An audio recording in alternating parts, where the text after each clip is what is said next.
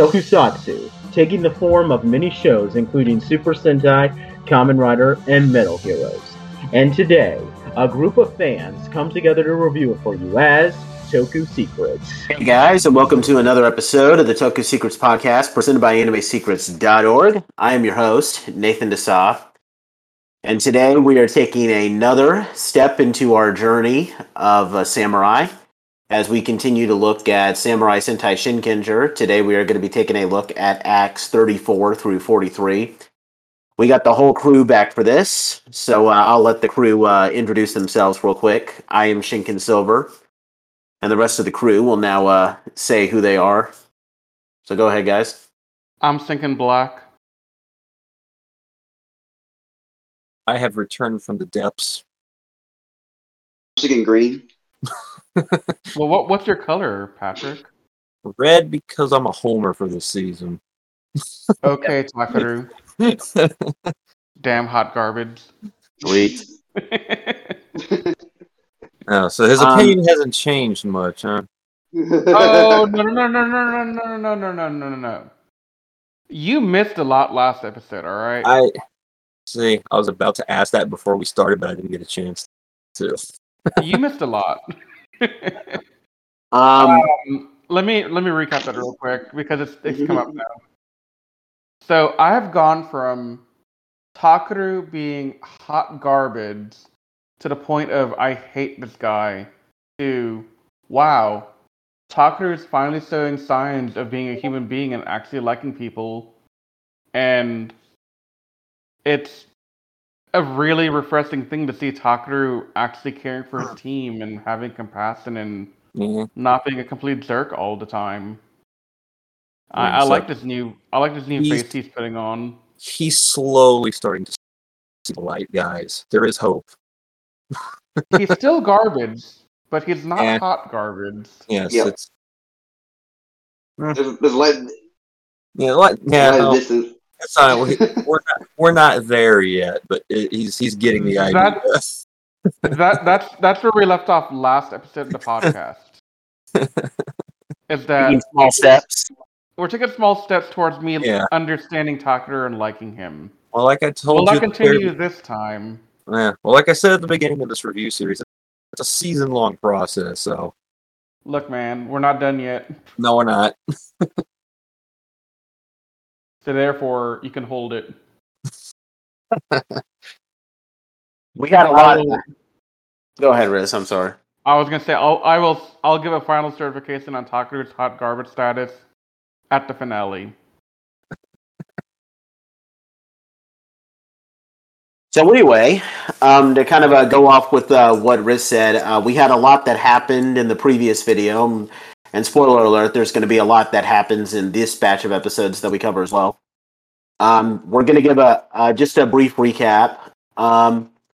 We were shown flashbacks about the past lives of Dayu and Juzo, who were previously human before they became Ghetto Shu.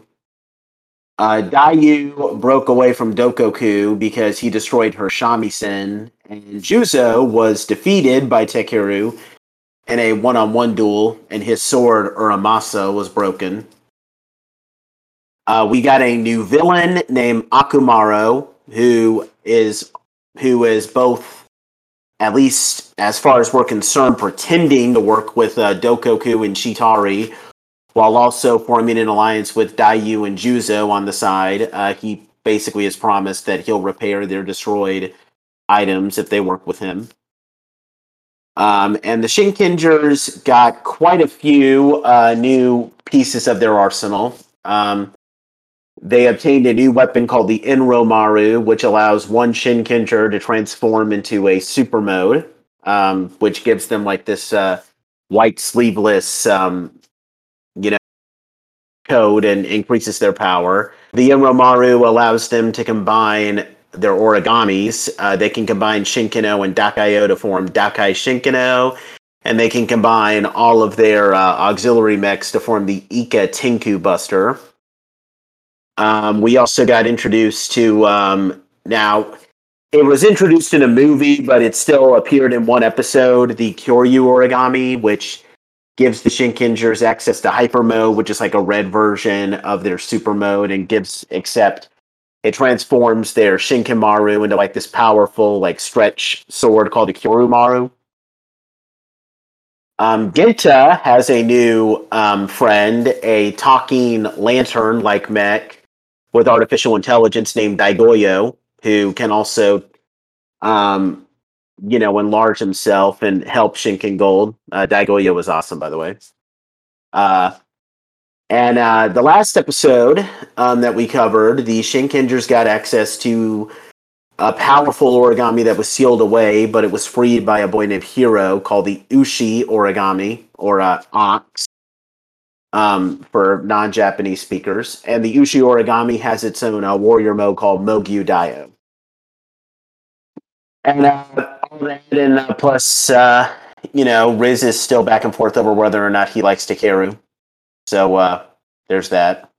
And here we are. So, I mean, like right now, I like Takeru more than I hate him. I don't actively hate him at the start of the review. I just don't find him to be a great red yet. There's a difference. fair enough. That's clarification I didn't give Patrick earlier, by the way.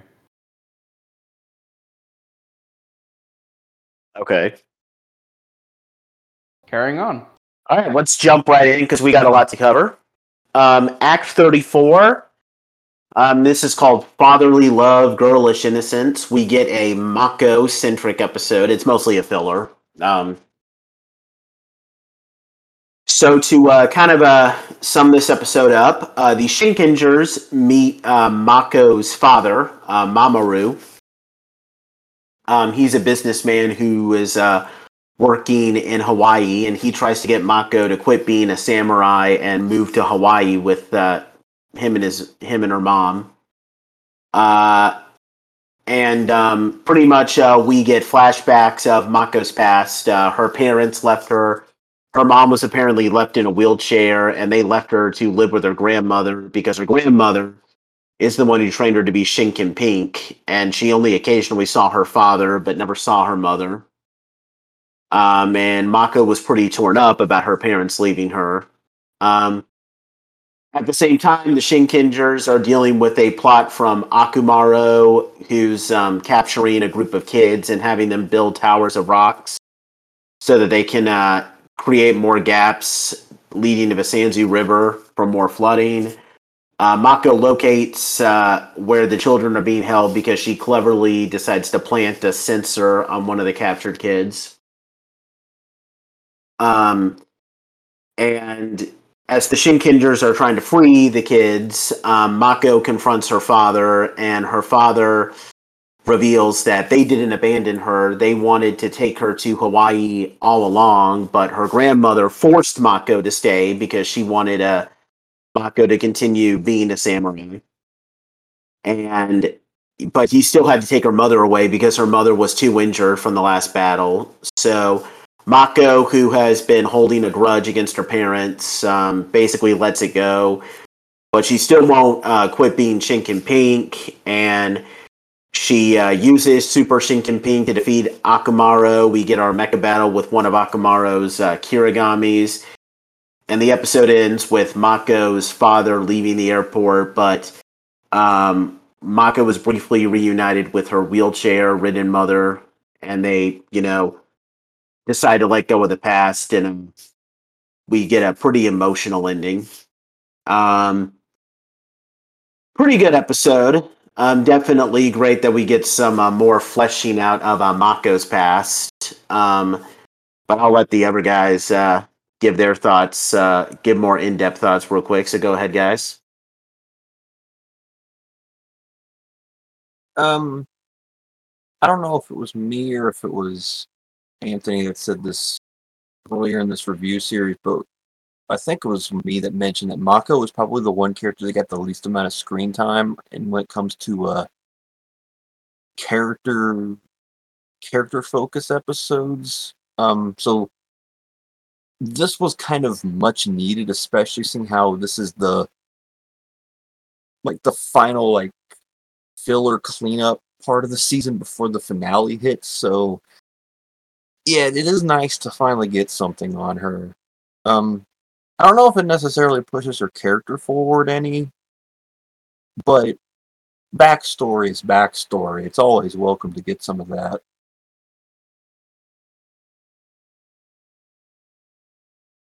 Riz, I think you said that you really enjoyed this episode ahead of the review, so you want to give your thoughts? Yeah, so like Patrick said, I I have noticed that Patrick said that we don't get very many Mako-centric episodes. They're very few and far between, and if we do get character development from Mako, it's through somebody else's story and their tribulations and problems. So it's nice to see Mako dealing with Mako type things on her own, or like something that's not her being the mother to somebody else, basically. And that made this episode a lot more interesting to me because I genuinely like Mako a lot. Um, Last time you'd asked me, Nate, about how I rate Mako, and this episode does a lot to like give her even more street cred than even before. Like I already liked her a lot, but this only enhanced her to me, in my opinion. Good. Okay. Anthony, speak words. Yeah. I also Well, like this episode. It made the whole family dynamic between Mako and Gary. I enjoyed this episode. It further shows that Mako, underneath the motherly figure that she is, there's also a side of her that is very vulnerable. So it's also nice for a change that she is the one that has to that broke down and needed to that comfort, from her mother, because she's always been the one comforting other people. Now it's someone else doing the comforting to her. And also, fun fact: the woman who plays her mother actually. Wait, what? Hold on. Give me 1 second, because I'm.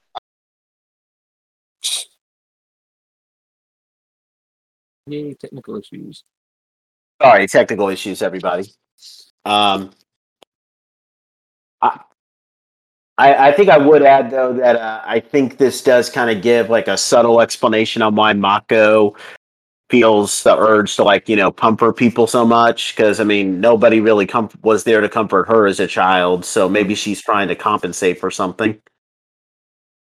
That's 100% what it is. Really, is that Yeah, she didn't get love growing up, and I think subconsciously she wanted people to feel the love that she didn't get because she knows how it is to be lonely and missing her family, kind of thing. Yeah, 100%. there is one very, very small thing that this episode shows that I kind of wish that this season did a little bit more in hindsight. Now that I think about it, is showing the repercussions of the Shinkenger team that actually fought Dokuku the first time. Because she's the only previous Shinkenger we actively see in the show. It would have been great to enhance the lore more to get that, Yeah, because she's, for all intents and purposes, paralyzed. And it really shows, because up to this point, we're going to get to that in a little bit, but up to this point, we haven't seen Dokuku fight yet. So we've only really been given the whole, oh, he's big and tough speech, but seeing one of the people who directly fought him the last time be in a permanent state of injury kind of has like a dire foreshadowing of things to come, and it's something I kind of wish they hit on more a little bit, especially seeing how this is a legacy team. Yeah. I wish they could have done at the very least, like a movie to cover what happened the first time. That would have been sick, actually. Yep. Because then you could have seen the parents dealing with, Oh yeah. that. I think that'd been really cool. Either a movie or like a full flashback episode or something. That actually would have been really nice. Mm-hmm. Like a two-parter. Mm-hmm. A brief thing to say what Anthony was going to say before he cut out. I actually checked. The actress who plays Mako's, she was previously a main character in another Sentai. Not a ranger character, but she was Miki Masaki in Jukin Sentai Geku Ranger. She was a main character, just not a ranger. For those that don't know that haven't seen Geku Ranger, I guess you could say that her character is like the equivalent. Geku Ranger was adapted into Jungle Fury, so I guess she's like the equivalent of Fran. Anthony, I think you can back me up with this. The character that was played by the actress who plays Mako's mother, I guess you could say that she's like the Geku Ranger equivalent to Fran from Jungle Fury. I mean, she's more or less like the mentor character too. Yeah. Because but she's not really a funny character, but she is like an important, like she plays an important role in the show. Yeah, well, we'll be covering Geku Ranger after 2 seasons after we do this one, so we can let Riz and Patrick decide that later on. Point is that Shinkenger Act 34 was pretty good. Anything else you guys want to say about Act 34 before we move on? Nope. Nope. All right, cool. We have Act 35, 11, Origami, all combination. So you guys probably know what's going to be happening in this act. This is a Ryunosuke Shinken Blues centric episode. So as the episode begins, we learn from Genta that there is actually a true power from the Ushi origami disc that they received from Hiro, which would allow for them to combine all of their origami, but he thinks that it's too risky to use. Most of this episode's plot revolves around Ryunosuke visiting a theater where a kabuki performance that he and his friend Shintaro were scheduled to hold before he left is about to be. Akumaru, meanwhile, releases this new Ayakashi called Futa Gawara, which he's using to attack the city, and it's, he basically just eat things, so he's kind of like Pudgy Pig, something like that. And he eats Ryunosuke's Sotophone, so he can't transform. While Ryunosuke is out of commission, he briefly encounters Shintaro. Well, he doesn't, they don't actually physically see each other yet, but he finds out that Shintaro is struggling to perform for the Kabuki show because he's just really frustrated with Ryunosuke because they had worked so hard to get the show put together, and then, of course, he had to leave to become Shinken Blue, but of course he can't tell anybody that he's Shinken Blue, so it looks pretty bad for Ryunosuke. And it was also apparently almost canceled, which is a pretty big bummer, but it hasn't been canceled. So later on in the episode, while the Shinkengers are battling against Futagawara, they briefly also battle Juzo and Dayu, who intervene while he's eating because apparently his power, he needs to eat until he's full to gain his full power. And then what happens is that when he gains his full power, Juzo and Dayu destroy him so that he can unlock his full power, which gives him this shield, making him almost invincible. Ryunosuke briefly dons a kabuki outfit and does his own kabuki performance for Shintaro, and Shintaro gets basically rejuvenated. And he knows it's Ryunosuke, even though Ryunosuke doesn't show his face, and all he does is just ask Ryunosuke to return. While battling against Futagawara, in his giant form, the Shinkengers decide to use the Ushi origami disc to combine all of their origami, all 11. So that's the Shishi Origami, Ryu, Kame, Kuma, Saru, Kabuto, Kajiki, Tora, Ika, Ebi, and Ushi to form Samurai Hao. This is the equivalent of the Samurai Gigazord in Power Ranger Samurai. And basically the final over-cluttered, like, cluster effort mech that we have in Sentai. And it's completely ridiculous looking, but it's still awesome. I love Samurai Hao. So they defeat Futagawara, and the episode ends with Ryu returning to his friends and Shintaro returning to perform Kabuki. Pretty good episode. I don't like how this is like. I personally think that like the introduction of like the final mech formation should be held for like a really big moment. Like, for example, with the last season that we covered, Gokaiger, Kansen Gokaio was introduced during a two-parter where they're having a battle with Warzu Gil. That's a pretty big final battle, but this, like, let's be honest, if it didn't feature the debut of Samurai Hao, this would be considered a filler episode. So I guess I don't like how they introduce Samurai Hao in such a routine episode, but the Ryunosuke stuff is still pretty good. What do you guys think?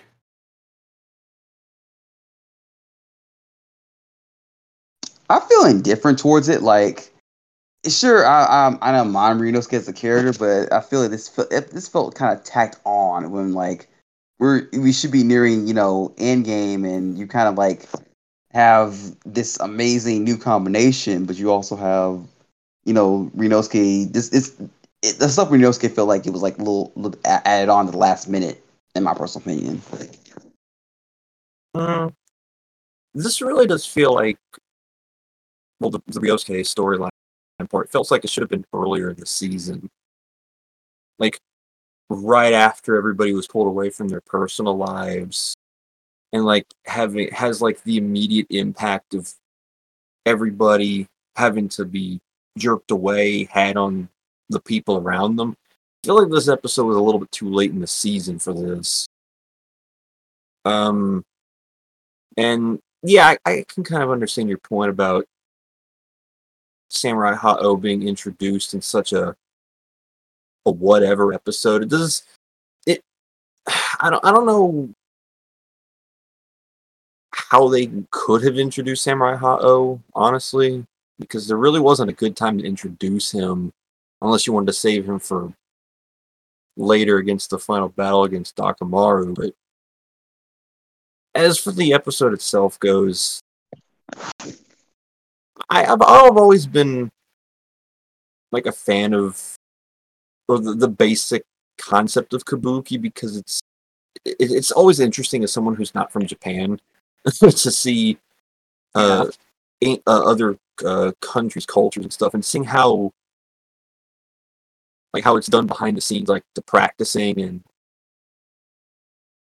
his passion for it, kind of like lingering over him this whole time, and how he's almost like what's the word I'm looking for? Guilty for having to leave like this, but that kind of brings me back to the point of this should have been earlier in the season, maybe like episode like 13, 14 or something, not 35. Yeah. Because it didn't, Okay. this like depression of being pulled away from this never bothered him until now.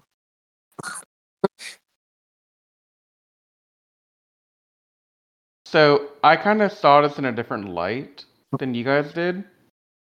So the way I viewed Ryunosuke up until now is, so I was neat from the beginning. Like, you could tell from like even episode 1 or 2, he was not happy that he was pulled away from his kabuki to become a Shinkenger, and he was doing it out of honor and tradition and family and all the other things that made him do it, right? But he never truly was happy with it. But in his mind, I think he thought doing it and being as hardcore as he was and serious about it was his way to get back to what he loved quicker. Because if he's kind of like just, you know, goofed around and didn't really put a lot of time and effort into being the Shinkenger and defeating the evils and getting back to his own life, I mean, he thought he'd be back in a couple of months, I think, or maybe like in a short order, and it really hits him when he realizes, in my opinion, that he sees the young performer flyers for a show that he was designing before he became Shinkanzer. And I think that's when it hit him that, wow, it's been a lot longer than what I thought it would take for me to get back to do this kind of stuff again. And I'm missing out on things that I planned, and it really sucks. I thought this is really phenomenal character development. I don't really think. I understand why y'all say episode 13, 14 for this kind of thing, but also, I think it's nice to have it here. If not because it shouldn't just be in the beginning that we feel sorry for them that, they give up their lives and then the rest of the season we're just kind of like, okay, yeah, y'all are the stinkenders, your lives don't matter anymore. This is a nice reminder that these guys are not here because they want to be in some cases. They're here because of generations of family tradition and honor, I think. Yeah, Yeah. I can see that perspective. Yeah. I mean, I personally had no. I mean, my sole issue with this episode is just the fact that it's a pretty like standard like character development filler episode, yet it's the debut of the final mech. I mean, I don't really mind any of the Ryunosuke bits myself. You were gonna say Oh, sorry, go ahead. you were gonna say something, Patrick? I get it, especially when you mentioned that the whole this taking a lot longer than they probably all expected it to thing kind of hit. Yeah, I get what you're trying to say. I mean, it does make the episodes still a little bit better on me now. So, one other comment I want to make on this episode. So, in the first episode or two, while I kind of felt he wasn't really in it, like he didn't really want to be there, I still saw a huge parallel with how much I disliked.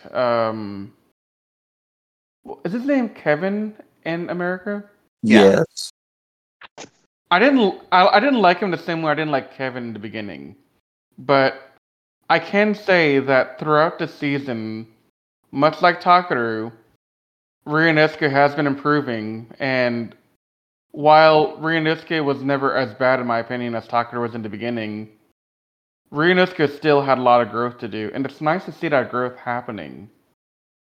Like, this is a season of Sentai where character development is a huge deal, and I am Yes. here for it 110%, man. Yeah, Like, this is great stuff. That's one of the reasons why this is my favorite Sentai, because it feels like all 6 of them feel like different characters by the end of the series.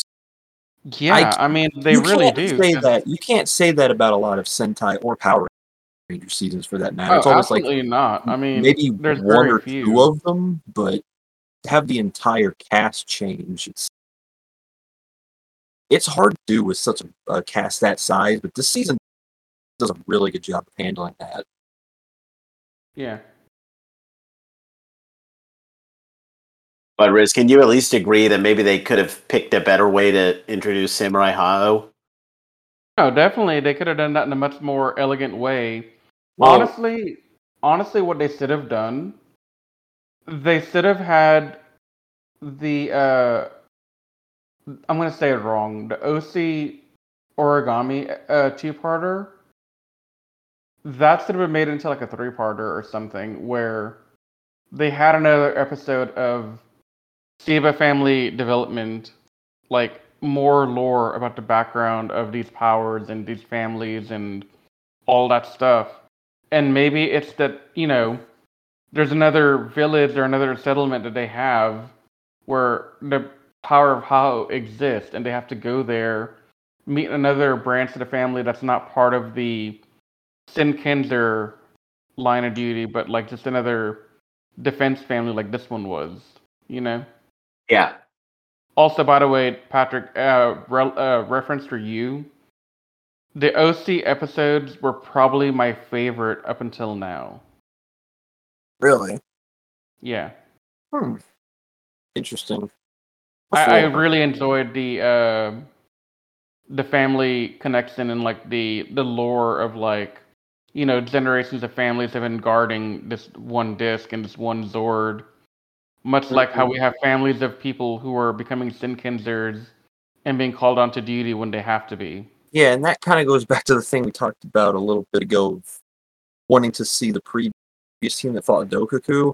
One of the things that makes this team so interesting is the history and the lineage, and they do not dive into that enough.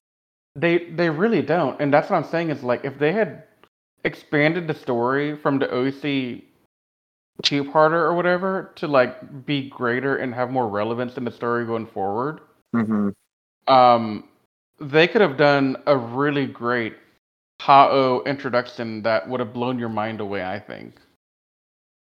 Yeah.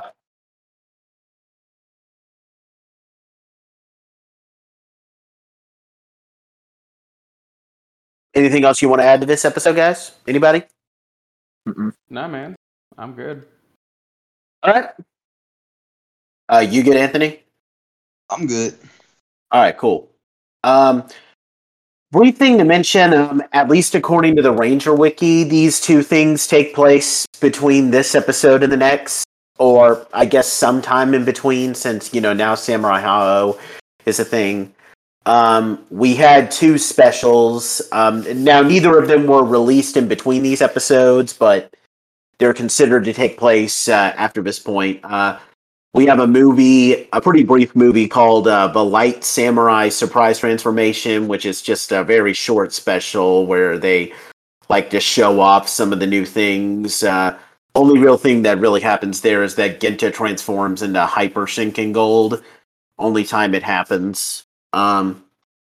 We, of course, have the annual crossover movie between Samurai Sentai Shinkenger and Engine Sentai Go-Onger.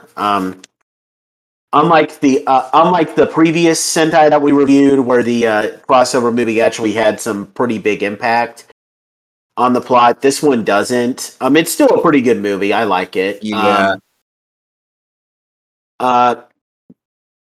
The only things to note there is that a Go-On Red uses Hyper Mode, so he becomes Hyper Go-On Red. And for the first time, and maybe they're still doing this, maybe they're not, but for the first time in any crossover movie, we get a sneak peek first appearance of the Sentai that will succeed Shinkenger. We get a sneak peek of the Ghost Sagers appearing in suit only. They appear briefly in that movie. That was the first time that any Sentai ever did that. So that was pretty cool. So that's the first red handoff that we see then, or what? No. It's more like just a brief, like for example, in the Gokaiger crossover movie with Gavin, there's a brief scene where Bosco tries to steal the Ranger keys from the Gokai Galleon, but then the Go Busters show up. Go Busters, yeah. Yeah. This that's what you're talking about. Yeah. I would have certainly meant that, or like at the end of every season, you have like I think Gokai the first Red time and Go Buster Red do a shaking of hands kind of thing. I think the first time that happened was Deca Ranger to Maji Ranger. Yep, that was it. Yeah. Okay. So after this, we get a Genta-centric, sorry, I got tongue-tied there, Genta-centric filler episode called The Curry Samurai. I can sum up this episode pretty quick. Kotoha asks Genta to make her some curry rice when the Shinkengers visit his sushi cart. Genta has never made curry rice before, so he makes it, and everyone loves it to the point where he literally has people lining up at his cart to, eat his curry, which has never really happened before because it's a running gag in the show that his sushi is just really plain and nothing special. His curry becomes so popular that he literally has people waiting for him to open up his cart the next morning. He gets interviewed on live television about it. And eventually a businessman approaches him and wants to open up his wants to like expand his sushi cart into a restaurant and open up a chain. And Genta becomes excited because that's his dream. But then, of course, his problem is that he'll be doing it because of his curry when he really wants to be known for his sushi.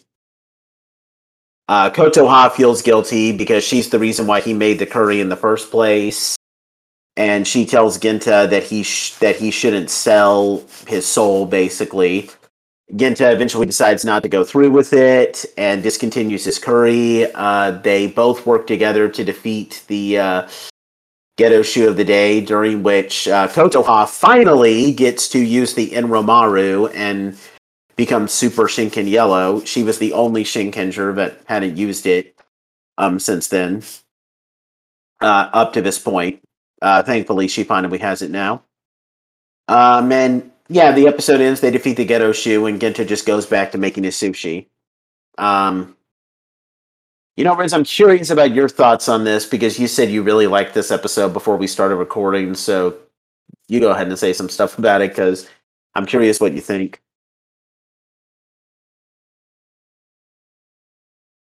Riz?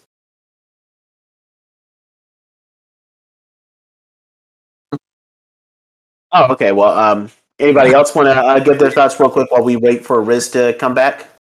Yeah, I'll say something. Go for it. For this one, I actually liked it. It features, of course, Kotoha being Kotoha. I also like the fact that like I could tell that like when Gento was making the curry, he didn't really feel fulfilled as a food maker, and he felt like, yeah, this is great and all, but I'm a sushi chef, not a. It's like yeah, the money and the attention he's getting is fine and all that, but you can't really have enjoy that without the passion. Like oh yeah, he's getting the attention and all that, but that doesn't really matter when it's not something he truly wants. Now, if it was me and I was making bank doing that, I probably wouldn't mind it. Sure, it's not what I would originally want to do, but I'm kind of a guy that can adapt to different scenarios, so doing that wouldn't really bother me as much. But Genta is different, and that's why I appreciate that. He's not me. Genta isn't me. Mm-hmm. Whatever he does will if he does things differently, I would. So that's not an issue for me. So my mic button is fixed. Let me speak in my thoughts because it's very brief. This episode felt like a Seinfeld episode. Really? In the fact that he found success by accident and then didn't want it. That sums up a lot of episodes of Seinfeld. It's just That's not what I think about. everything is a complete accident. It doesn't really do anything for Genta either. It's just kind of like a silly Genta being silly episode, and that's all there is to it. Yeah, but do you really need anything else when it comes to Genta? I mean, I do think that he has some room to be a little bit more like real because he's the outcast.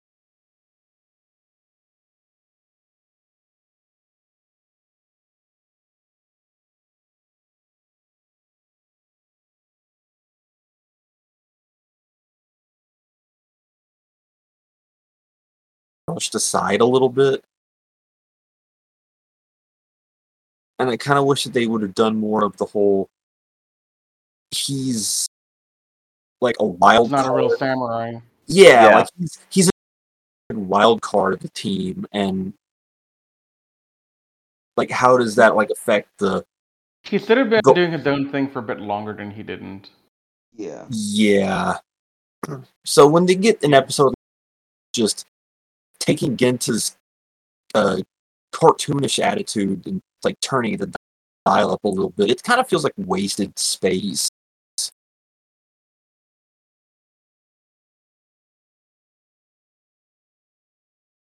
So for me, once again, this season has some great character development, and I liked getting more of his backstory because I don't think I really knew that his dad had that entire idea of like, hey, here's a sushi cart, and he wanted to go make a restaurant out of it one day, and that was his dream, and that's what he's working towards.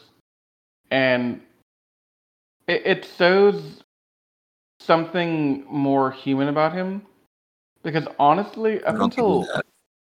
up until about now, I couldn't decide if I thought of Genta as pure comic relief, or if he could be a hybrid comic relief but also be taken seriously at times. This Yeah. episode cemented it. There is a foundation laid in the earlier episode, but this is the one that really like cements like, yeah, Genta can be serious, and he can have serious moments when he wants to, which is something that when you have a comic relief character in a season, those kind of moments are kind of far and few in between, you know? Like, you have this one with the cart and the curry and all that, and then you have the one where he programs using his phone the disc that makes the Super Samurai mode thing that I forget the actual name for. Inromaru. Yeah, that. Mhm. So, I mean, he had two really important scenes that kind of show that Genta is more than a comic relief goofy guy who just wants to make the world's best sushi, and that, you know, like he has a personality, he cares, you know, like Yeah. um in episodes you can kind of feel the familiarity of him and Takaru. Like, it's not overt, like in your face, but you can definitely feel that subtle connection between the two of them throughout, and I like that as well about Genta. Yeah. Yeah.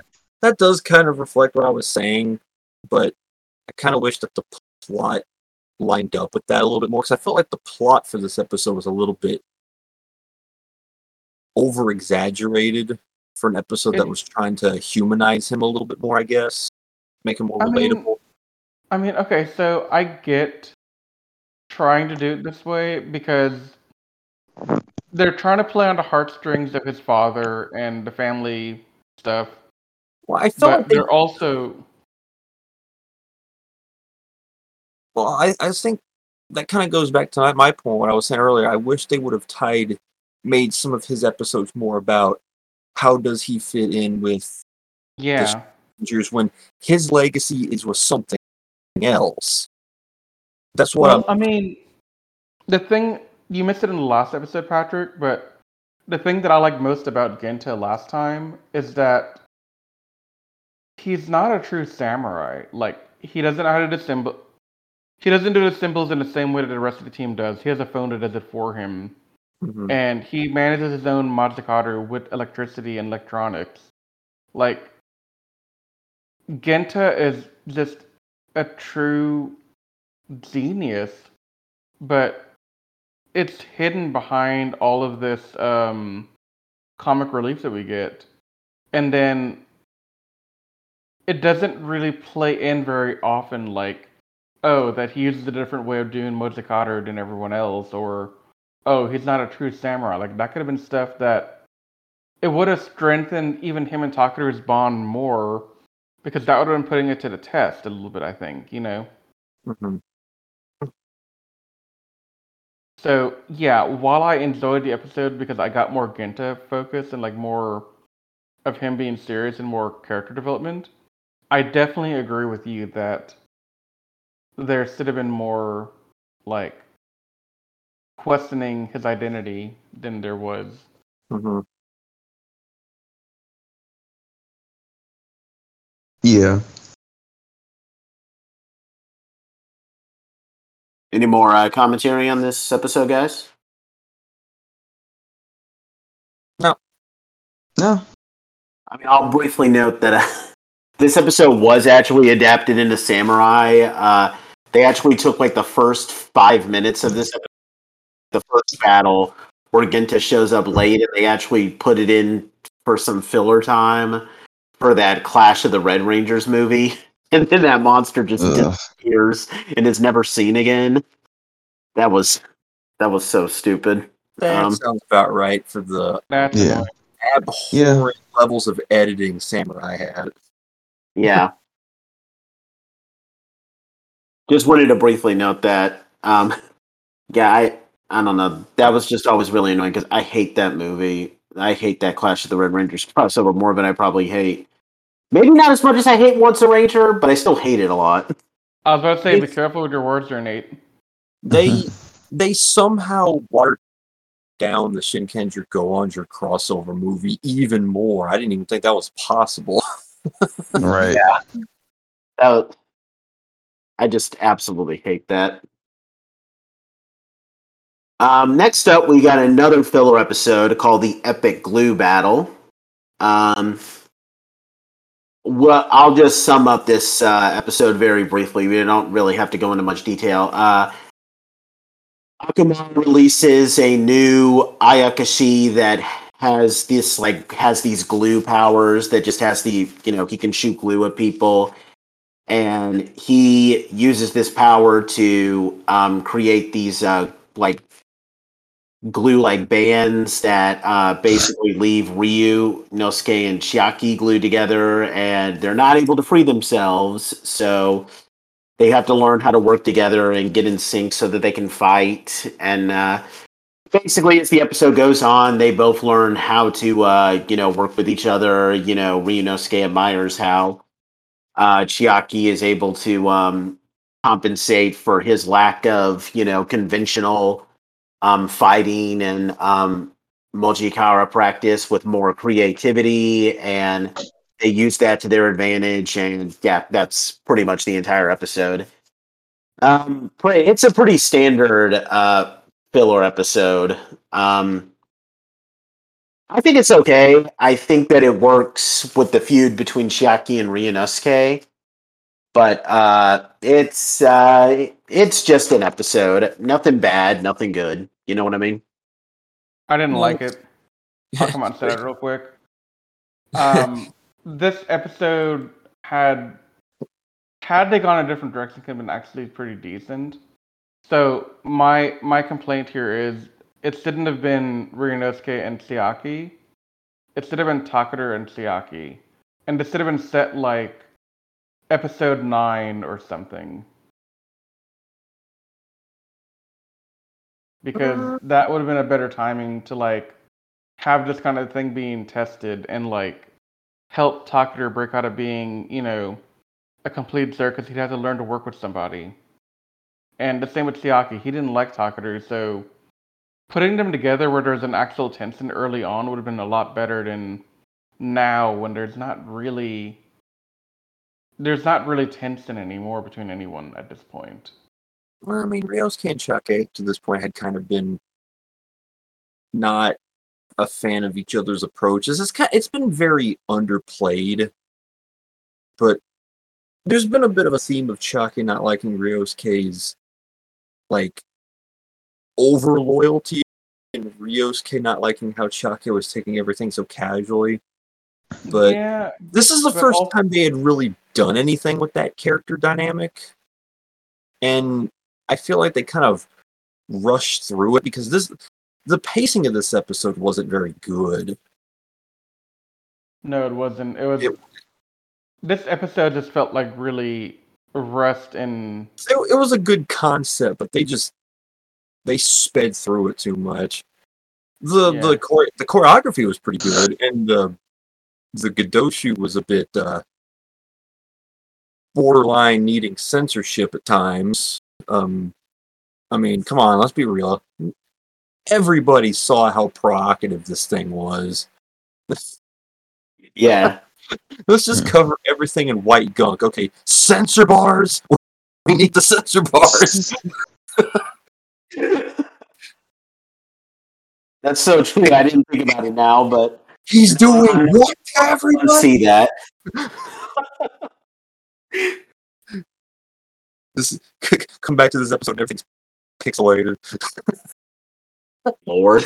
Oh God. Okay, moving on. Did you want to say anything, Anthony? Did you already? It. I really didn't have anything to comment on this episode, really. Yeah, pretty standard episode. Yeah. We got another filler episode next. Act 38, the Gunnery Showdown. It's a pretty good one, though. So, in this episode, we learn that G takes a day off pretty much once a year. He does it on the year of his wife, on the anniversary of his wife's death. And it's revealed that he actually has a daughter, and his daughter is actually married and has a daughter of her own. But G doesn't like to really stay in contact with them since, he hasn't since he started raising Takeru, and he doesn't really want them to be that close to the battle. And Takeru was determined for G to be able to take this day off because he knows it's important to G. So most of the episode is the Shinkengers trying to, cover up everything while, in order for G to take his day off, to the point where they even try to rig the sensor that detects the Gedo Shu. They're battling against a Gedo Shu that's training the Nanashi how to use guns, like projectile weapons, which proves to be pretty deadly for them. And the episode ends with them getting overwhelmed by the rifles, but then G shows up, having apparently been visiting the family of Hiro's family, the people who were guarding the Ushi origami, because apparently Hiro has been studying Mojikara and has created a new weapon for the Shinkengers called the Mogyu Bazooka, which is basically a blaster, a really big rifle blaster weapon themed after the Ushi origami. G is, of course, thankful that the Shinkengers were considerate of him, but he insists that the Gedo Shu must be defeated first. Takeru uses the Mogyu Bazooka to defeat the Gedo Shu of the day, and then we also learned that the Mogyu Bazooka can actually be enlarged with Mojikara so that Mogyu Dio can wield it, which is pretty cool. And the episode ends on a kind of emotional note where Takeru actually leads G to a bridge where his daughter and her family are. And where they both acknowledge each other, but they don't really say anything other than that. And that's how the episode ends. I absolutely love this episode. In fact, I'm kind of surprised that I never put it in my top 10 Shinkenger episodes before, because looking back now, I would definitely do that, because I think it really speaks volumes to the father and son relationship that G and Takeru have, to the point where Takeru is going like a million miles out of his way just for G to have this one day off. That's simple stuff, but it's still pretty amazing, actually. What do you guys think?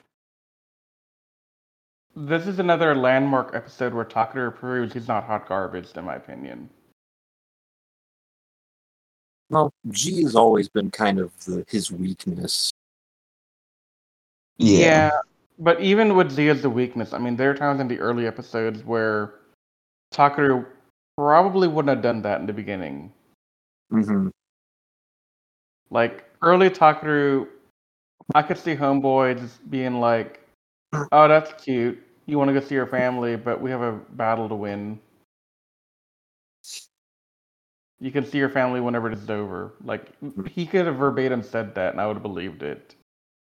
But Yeah. And Now- I love how you're mentioning that Takeru is starting to loosen up. This is actually, we're going to get to this in a little bit. This actually become a plot point Yeah. real soon. Oh yeah, definitely. Yeah, And it's great. but- that, it's a gradual thing over time. Mm-hmm.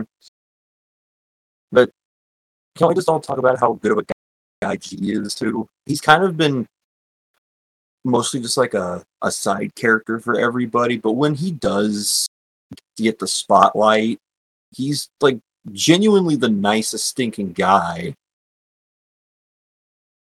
He reminds Mhm. me of Uncle Iroh a lot. Oh yeah, definitely. I get Uncle Iroh vibes off of him. Like seeing him happy just makes You haven't really said much, Anthony. I definitely like this episode a lot. It was very sweet because this is the first time the Shinkagers were trying to do something nice for G, and they did so much the fact that they try to hide their literal like demon sensing bells to make sure he has a good time with it, seeing his family and stuff. Mm-hmm. Like they really do care, and it shows. They're going from an obligation of like family obligation to like becoming a family of their own. Yeah. And I think that's part of what's breaking Takeru of his mold that was really prominent in the first few episodes. Well, we're gonna have some big character development for Takeru in a little bit with this video. Moving on. Next yeah. episode. Let's go. I don't want to call this episode a filler episode because it does have impact on the next few episodes, but it's a Takeru-centric episode. Act 39, the very urgent first aid emergency. So to sum this episode up as best as I can, Akumaro is performing basically the ceremony in a city in the mountains where he's sending ashes of burned paper everywhere, and that's causing people to go insane and try to kill each other. And the Shinkengers get split up while they're trying to investigate it. You have, and he of course has his two sidekicks, Dayu and Juzo, split up. Akamaru himself turns Chiaki and Genta against each other while they're fighting. Dayu simply fights Ryunosuke and Kotoha. But the big plot point is that while Juzo is fighting Takeru and Mako, he says that he no longer feels the urge of battling Takeru. Like he thinks Takeru has become. He says that Takeru has become weaker, and he's depending too much on his teammates and the retainers, the other Shinkengers, and that really has a major impact on Takeru. Like he's starting to wonder, like if he really has changed, and he's depending too much on his retainers. And Mako tries to give him a pep talk, saying that while he has changed, he shouldn't let that make it seem like he's weaker because he's not. But Takeru just, writes it off and just, goes out. He kind of returns to being a little cold, and he pretty much rest of the episode is just Takeru going and trying to just save the day himself. Juzo actually criticizes Takeru even more when he sees that Takeru is using the Mogyu bazooka, aka a blaster weapon. But Takeru is still able to use it to destroy the fire and free people from the spell. The Shinkengers fight another one of the of Akamaro's Kirigamis, and they defeat it with Samurai Hao. The episode ends with Takeru walking off, not letting Genta have his victory clap, which is an unspeakable sin, I guess, by the logic of this show. And Mako, of course, knows what's going on, but she doesn't tell the other Shinkengers what's going on with Takeru, even though he very clearly is going through some stuff. And that's how the episode ends. I think I'm going to let the other guys give their commentary, since this is a pretty deep episode. So go ahead, guys.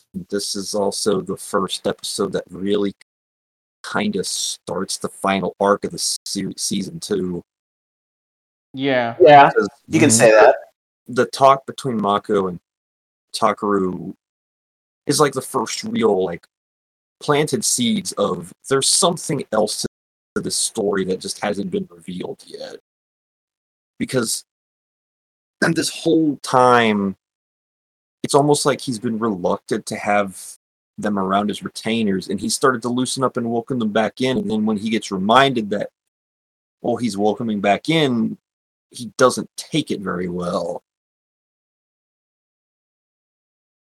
And now his old facade that he had in the early part of the seasons, he's trying to bring it back up, clearly as like a defense mechanism for something.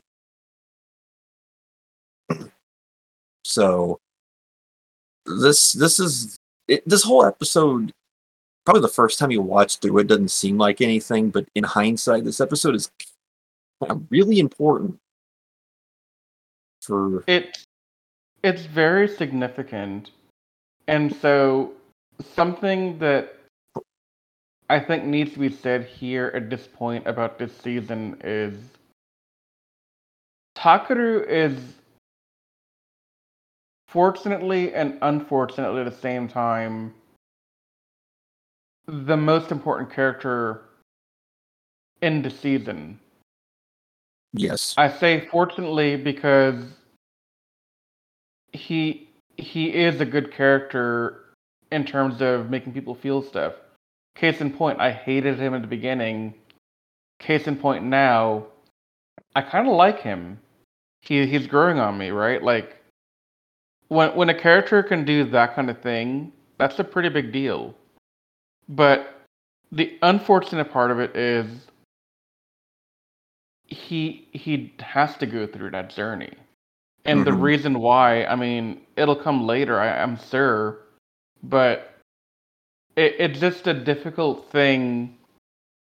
It's hard, right? Like you see this guy who he's trying to open up, he's trying to become friends with his retainers, and even from the beginning, he said, "I don't want them, I don't need them, I don't want anyone to really be there for me. I'm my own man. I don't need anyone."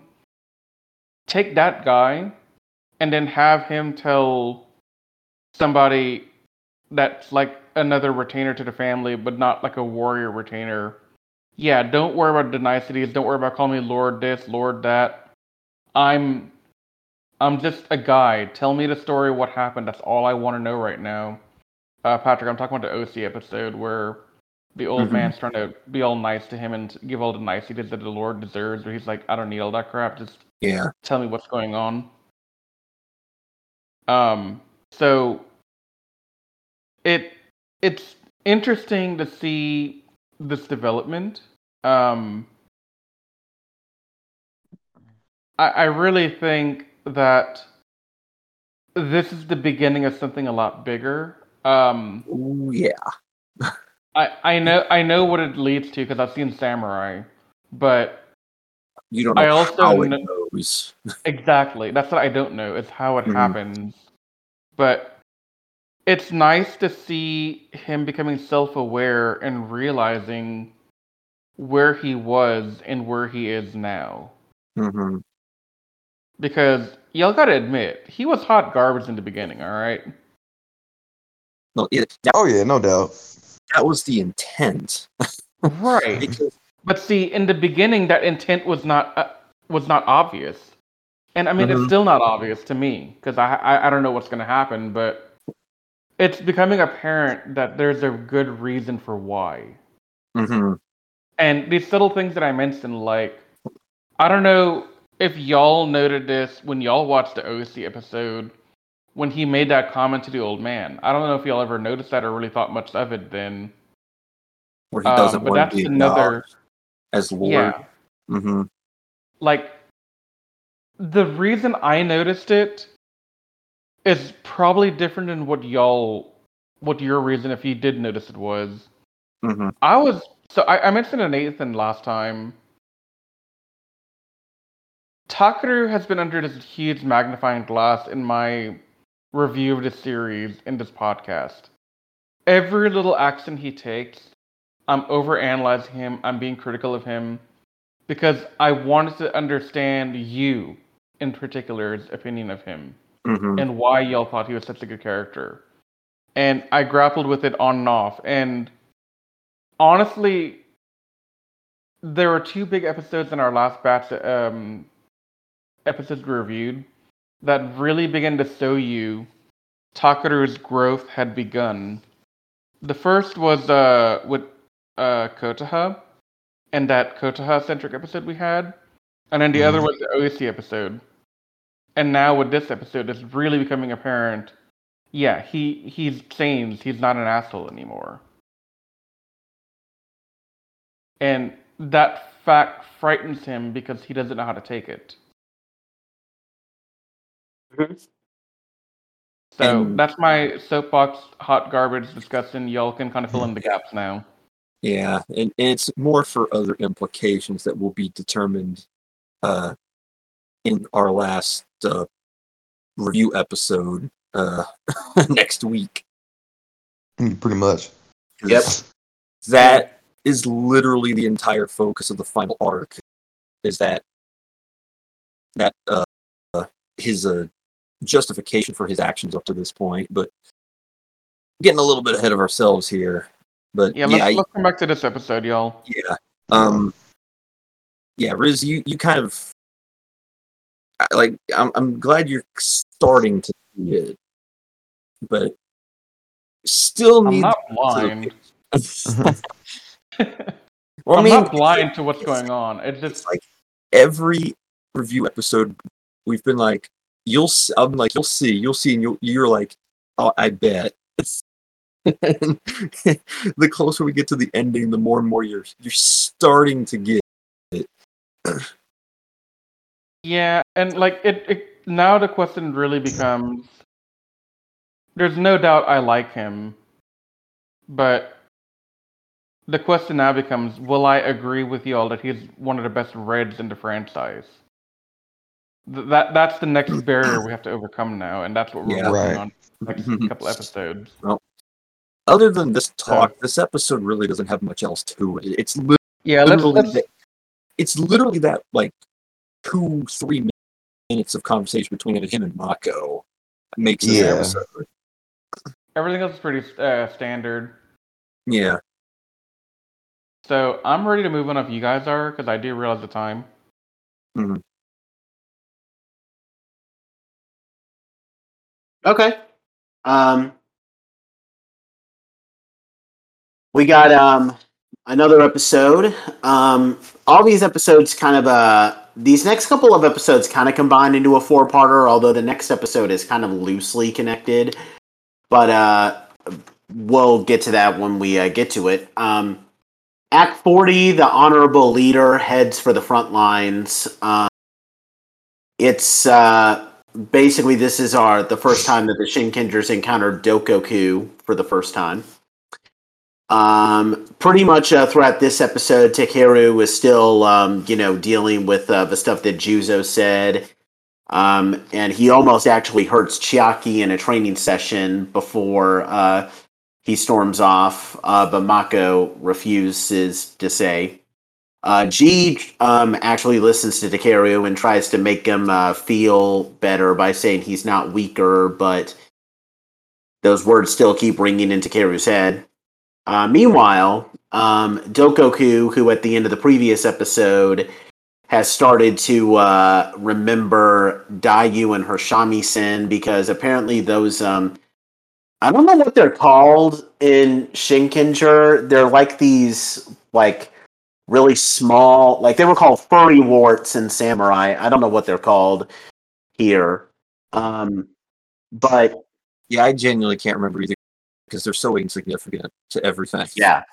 but they've been humming the song that she would sing on her shamisen, and that causes him to remember it. And we actually find out in a flashback that before Dayu became who she is, she was actually playing the same thing on the shamisen, you know, and Dokoku really liked it because, she, like all the misery and suffering that he heard from her, to the point where when she did become corrupted and turned into a ghetto shoe, he was there waiting for her. So Dokoku really enjoys her shamisen music. So he tries to get it back from Akumaro, but then Akumaro refuses, and he actually turns on Chitari when Chitari goes to retrieve it. And we basically find out all along that Akumaro's whole alliance with Dokoku was nothing more than a ruse. And he also reveals to Dayu indirectly that he only was helping Dayu and Juzo because he wanted the misery that lies within her shamisen, and he's also using Juzo as part of a scheme. The Shinkengers get into the middle of a battle between Akumaro and Dayu, and then Dokoku shows up, really angry that Akumaro has betrayed him. And this causes Akumaro to retreat. Dokoku pretty much beats all the Shinkengers into submission, and Takeru gets really hurt. Dokoku can't finish the Shinkengers off, however, because he starts to dry up and lose water and is forced to retreat back to the Sanzu River in his weakened state. But before he does that, he actually repairs Dayu shamisen.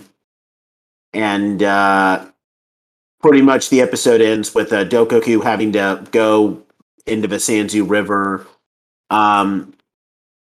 to regenerate himself since he's lost so much power. And with Dokoku out of commission, at least for the time being, that leaves Akumaro to basically take over as the new big bad. And Chitari, of course, can't challenge him, and the episode kind of ends on a cliffhanger there.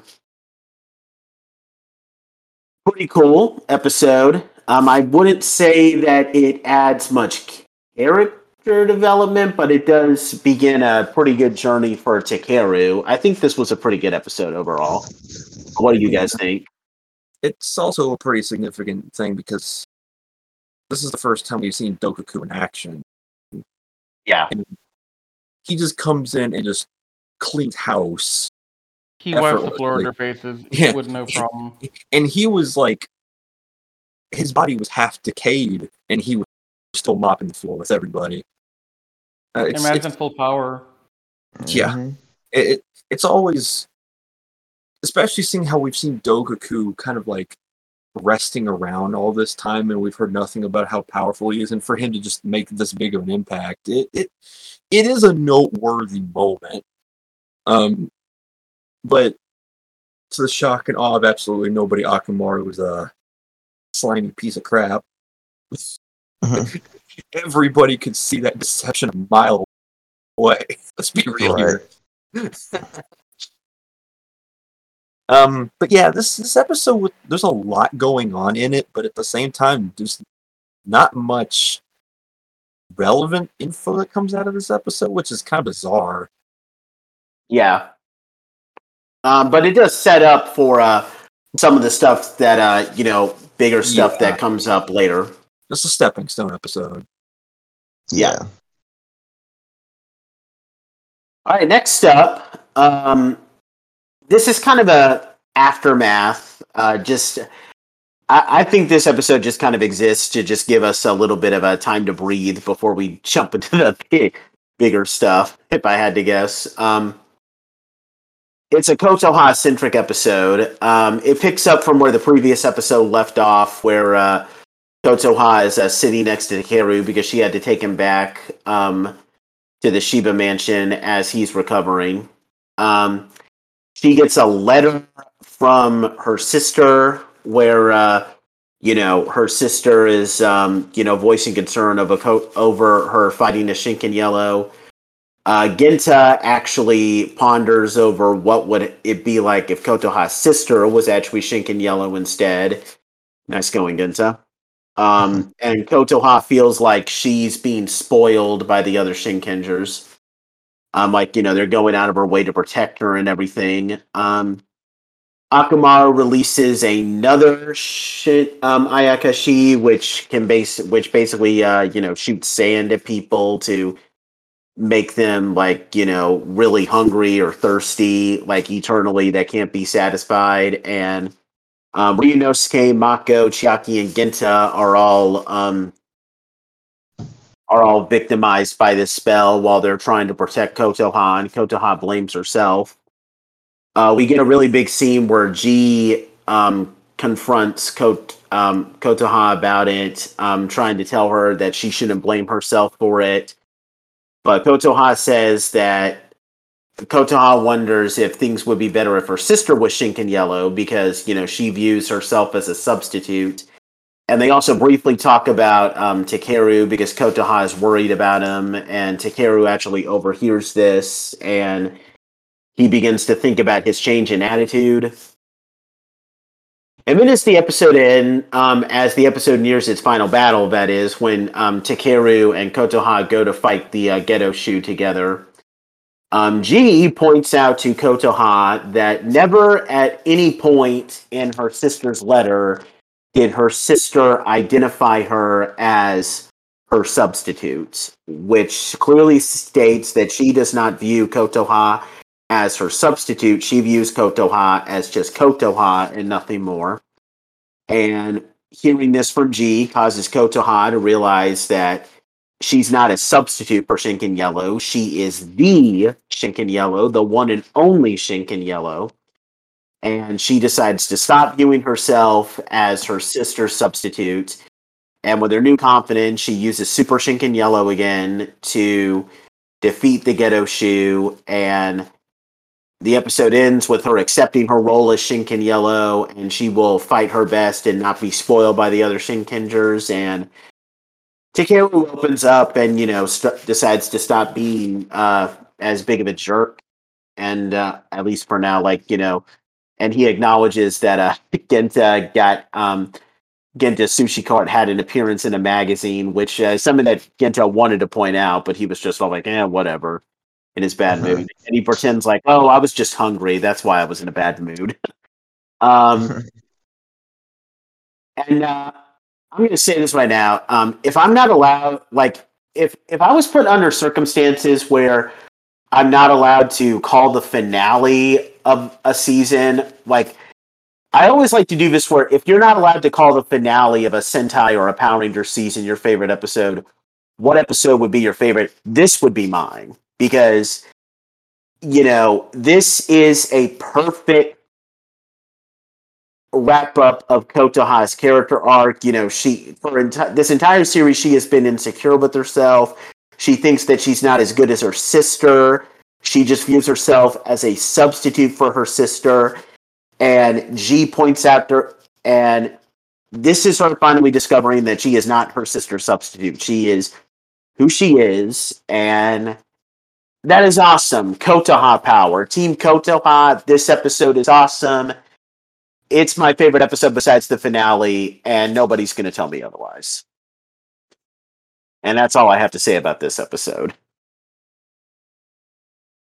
Yeah, it's nice to get resolution on this kind of on and off season long character problem with her, because it was clear ever since the beginning that she wasn't sure if she was fit for the role and stuff. It wasn't like in your face all the time, but it was clear at times where she was doubting herself. So to finally have closure on this is good, especially seeing how we're at the moment in time where everybody's character arcs are kind of wrapping up. It's nice to finally have her. Riz or Anthony, you want to give your comments? I appreciate Kotoha as a character. She should never feel like she's anybody's substitute. Sure, under some circumstances, yes, she did. She received becoming a Shinkenger, due to what happened to her sister. But I say it's fate. She was meant to get those powers. And Riz? I like this episode a lot because Kotaha is precious and must be protected at all costs, except not really because he's a badass and doesn't need to be. That's literally the point of this episode, too. I know, right? She's a strong, independent woman who don't need no protection. Right. Yeah, no, I think Take a Kotaha. snap. I think it's some well-deserved development for Kotaha. Like we got more of her family background, which again, Patrick, we need that movie special really badly right now. And the more we talk about it, the more I want it. So that's all I'm going to say here is that this is a really good development. Make a movie, end our suffering, please. The only other thing I'm gonna say is Samurai botched the adaptation of this episode so horribly. Like, so they cut out it being in the aftermath to the first appearance with Dokoku. In fact, I'm pretty sure that episode actually came out after this one. Instead, the plot is that Kevin tells Emily that she's too nice. And she spends the rest of the episode trying to be tough, like, oh, ha. She's going through some army training montage with Bulk and Spike. Isn't that funny? That sounds about right. Yeah. No, and Emily, like, I liked Emily. Like, she had the same character arc as Kotaha. Why couldn't you just copy this episode?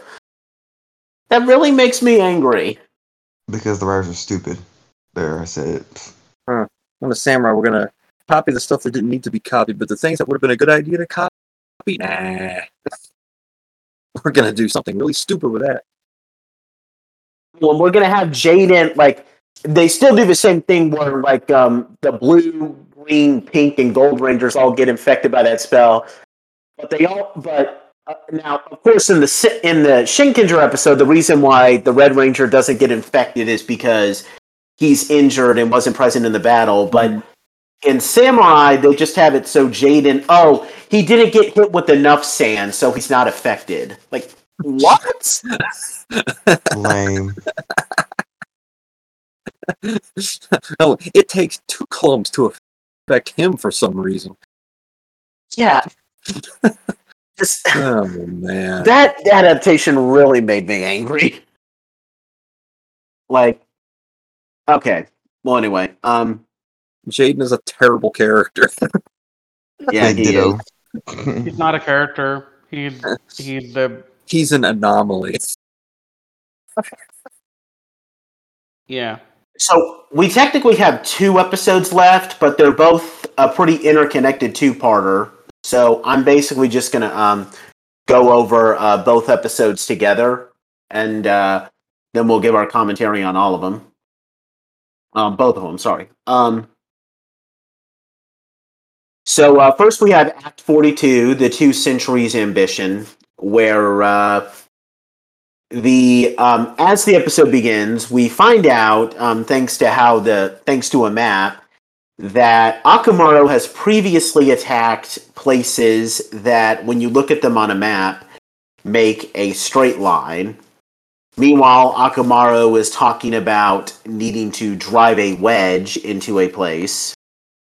And, he releases one of his Ayakashi to go out with the means to create the wedge. And we get a little bit of a subplot with Genta because the Shinkengers try to search the Shiva archives for some clues, but Genta can't read it because he never got the formal samurai training, which bothers him in this episode, by the way. Shitari, meanwhile, discovers that Akumaro's ultimate plan is to set up a process called Urami Gando Gaeshi, which is basically a process that will allow him to open up the gates of hell to, open up the gates of hell, which could not only destroy the human world, but also the Sanzu River, but Akumaro doesn't care because he's just insane and just wants to see hell. And Akamara also reveals that Juzo is a huge part of this plan, since apparently the only way for him to truly open the gates to hell is with someone who's neither fully human nor Gedoshu. Dayu, meanwhile, warns Juzo that Akumara was using him, but Juzo really doesn't care. And pretty much, in the final third of the episode, the Shinkengers are battling against the Gedoshu of the day, Subat Togoro. While they're battling in a place that's aligned with the rest of the areas that Akamara was attacked. And they do manage to defeat the Gedoshu, but the wedge that Akamaro was trying to create still appears, and Akumaro actually confronts Juzo and gives him Uramasa, and he reveals that he created Uramasa for the sole reason of opening up the gateway to hell. And not only that, but we find out in a flashback that the sword Uramasa was actually created from the soul of Juzo's dead wife. What happened was that she really wanted him to give up his life as an assassin, and Akumaro killed her and then created Uramasa from her soul. And if Juzo were to open up the gateway with Uramasa, he would basically be allowing his wife's soul to rest in peace. Juzo contemplates over what to do, but as that happens, the wedges start to basically react violently, and they all explode, leaving like these massive holes in the earth, and it releases energy, and everyone gets blown away.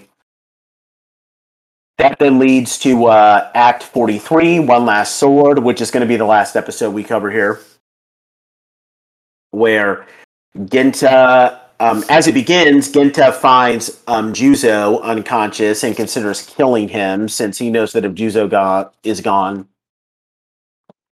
Akamaro's plan will fail. But he also can't bring himself to do it because Juzo has a family and he doesn't want to kill someone who wants to free the soul of his family.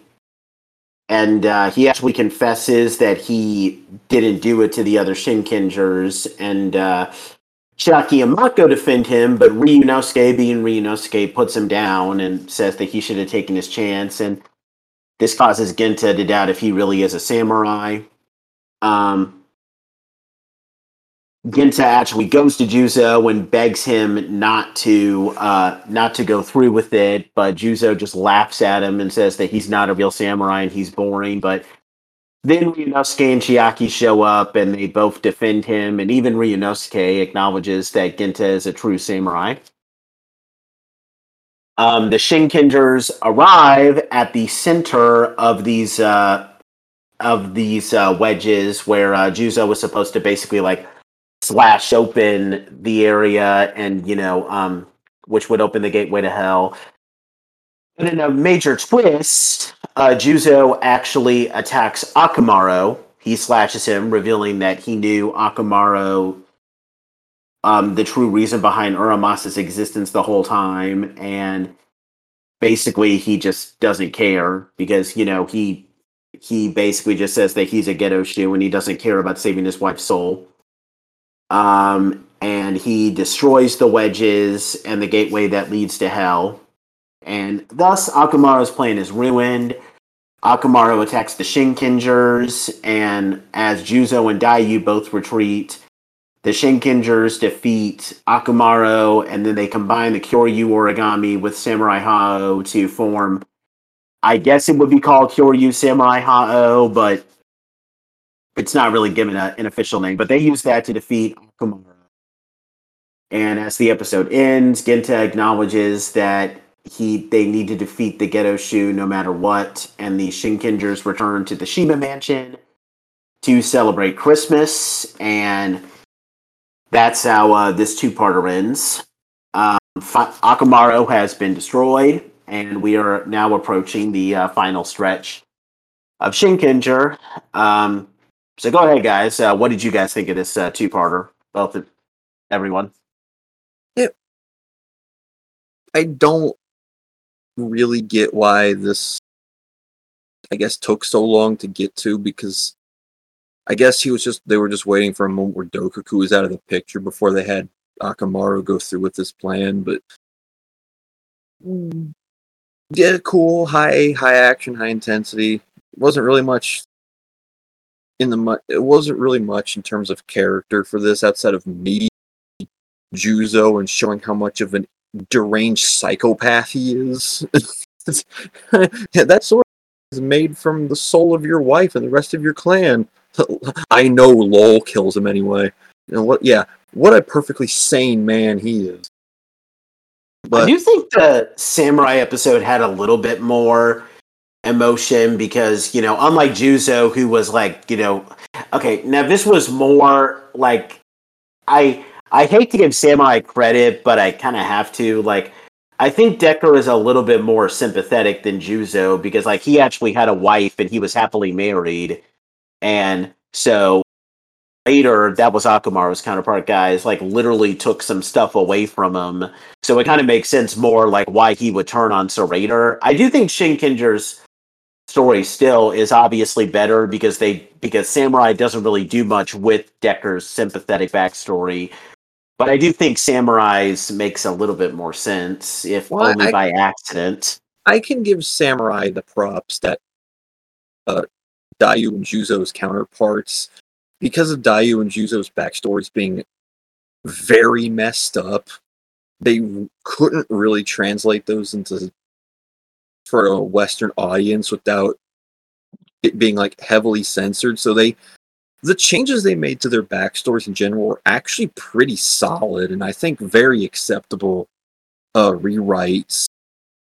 So that's probably one of the best things Samurai did, was kind of censored them but kept them interesting in their own right. Because even when I got to this part the first time, even I was like, "Oh man, Juzo, they're really pushing Juzo's insanity with even for Japanese television a little bit here." Yeah. But this is just more of like a climactic ending to Akamaru more than it is anything else. Just to clean up some of the bad guys before we get to the real end game stuff. Do you think, though, maybe it would have been better if they did this episode earlier? Because, we were complaining about how Samurai Hao gets introduced, like, in such a, like, nothing episode. Like, well, actually, maybe they could have... Back when we were talking about that, I actually said that would have been the better episode to introduce Samurai Hao. Would that have been a little bit too late? Probably, because he would have only had 2 appearances at that point, probably. But maybe, like, move this final battle, like, ahead. And then maybe just give us a couple of filler episodes. Yeah, maybe move the Dokuku coming out, getting weak, having to be taken out of the picture, then he goes through with this plan while Dokuku's out of the way, and then maybe put a couple of the character filler arcs like Kotaha's and stuff here. Yeah. And stuff like that. Yeah. Because here's the thing, like, ladies and gentlemen, like we're at the end of this batch of episodes. The very next episode basically is the beginning of the endgame story arc. So a couple of filler episodes between this little story and then the finale. Yeah, like I think that's acceptable. Yeah, the calm before the storm. This is kind of like a major villain death, and then immediately the final arc. Most series and stuff usually give you like 2 or 3 episodes of calm before that. So I think that would have fixed your problem with Samurai Hao's first appearance. On top of it, this 2-parter actually not kind of rushing into something else of relevance. Yeah.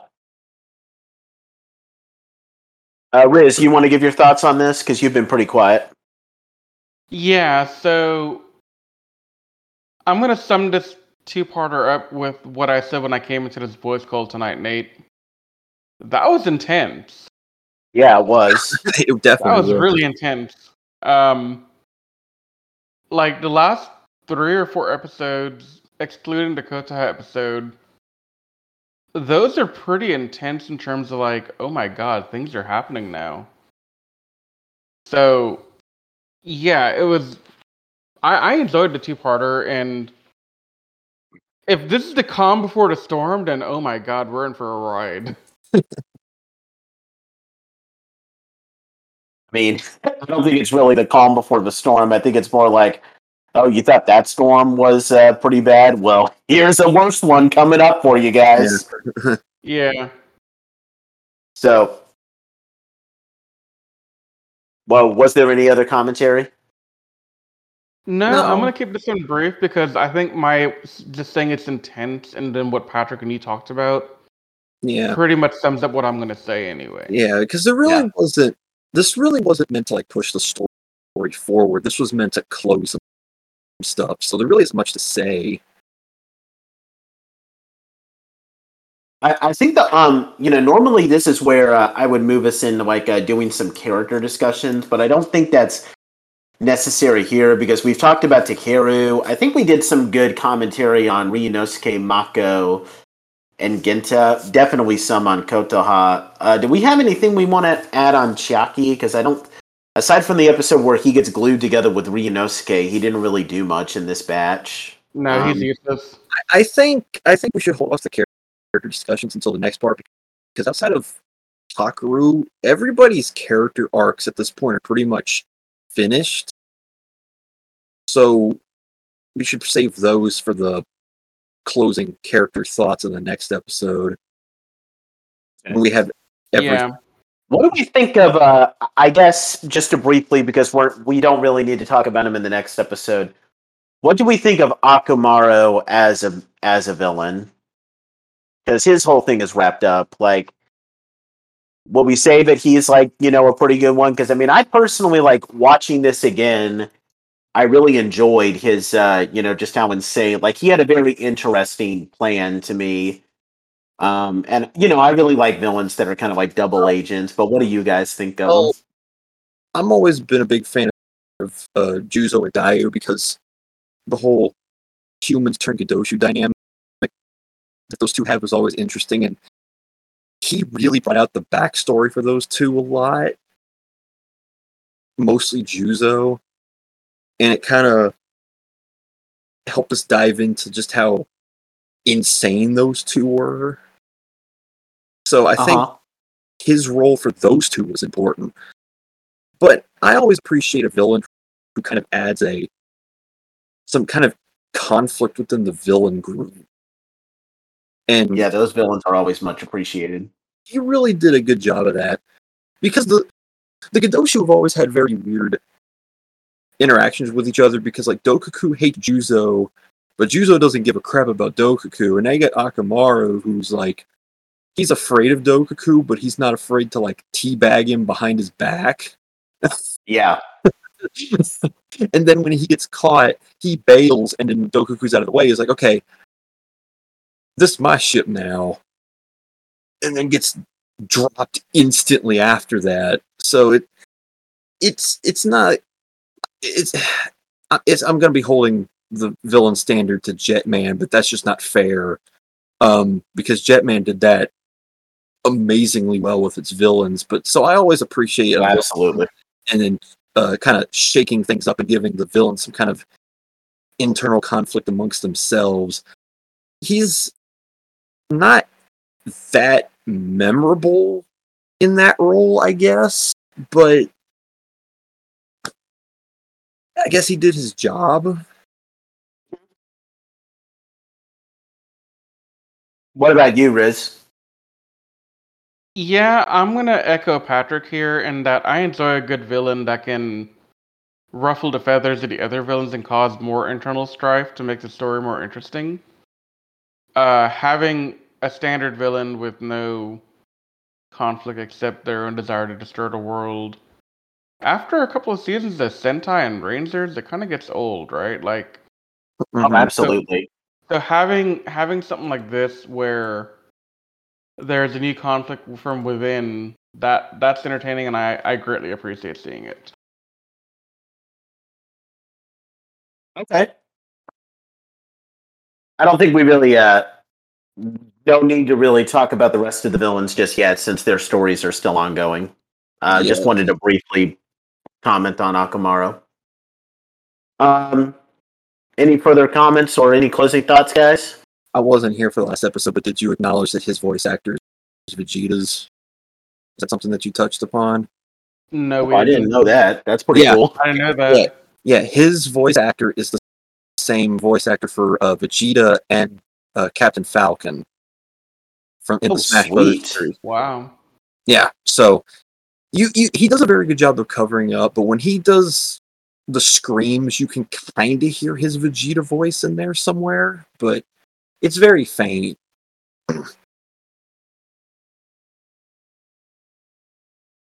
Yeah, that is pretty cool. Yeah. You have any closing thoughts, Riz? Join us next time when Riz figures out is Takeru hot garbage or not. Yeah, we are entering the final arc starting next episode. So Yeah. closing Next time we will be covering the final 6 episodes of Shinkenger. The very next episode is basically a prelude, and then you basically have a 5-part finale. We will be covering 5-part finale. Holy crap, we're in for a real intense ride. Yep. Oh yeah. We hope you guys will join us for that when we finally wrap up our Shinkenger adventure. We hope you guys have enjoyed this video. We thank you so much for watching, or if you're listening to us on iTunes or Spotify, we thank you guys for listening. If you're not already subscribed to our YouTube channel, please subscribe. Be sure to give a like to this video and leave a comment down below with what your thoughts are. Check Anime Secrets out on all of their on their main page, animesecrets.org, as well as their social media pages, Facebook, Twitter, and Instagram. And other than that, we once again thank you guys so much for watching, and we will see you guys next time with the grand finale of our Samurai's journey. But we got to get some rest before that, but we will see you guys next time. So later, guys, and may the power protect you.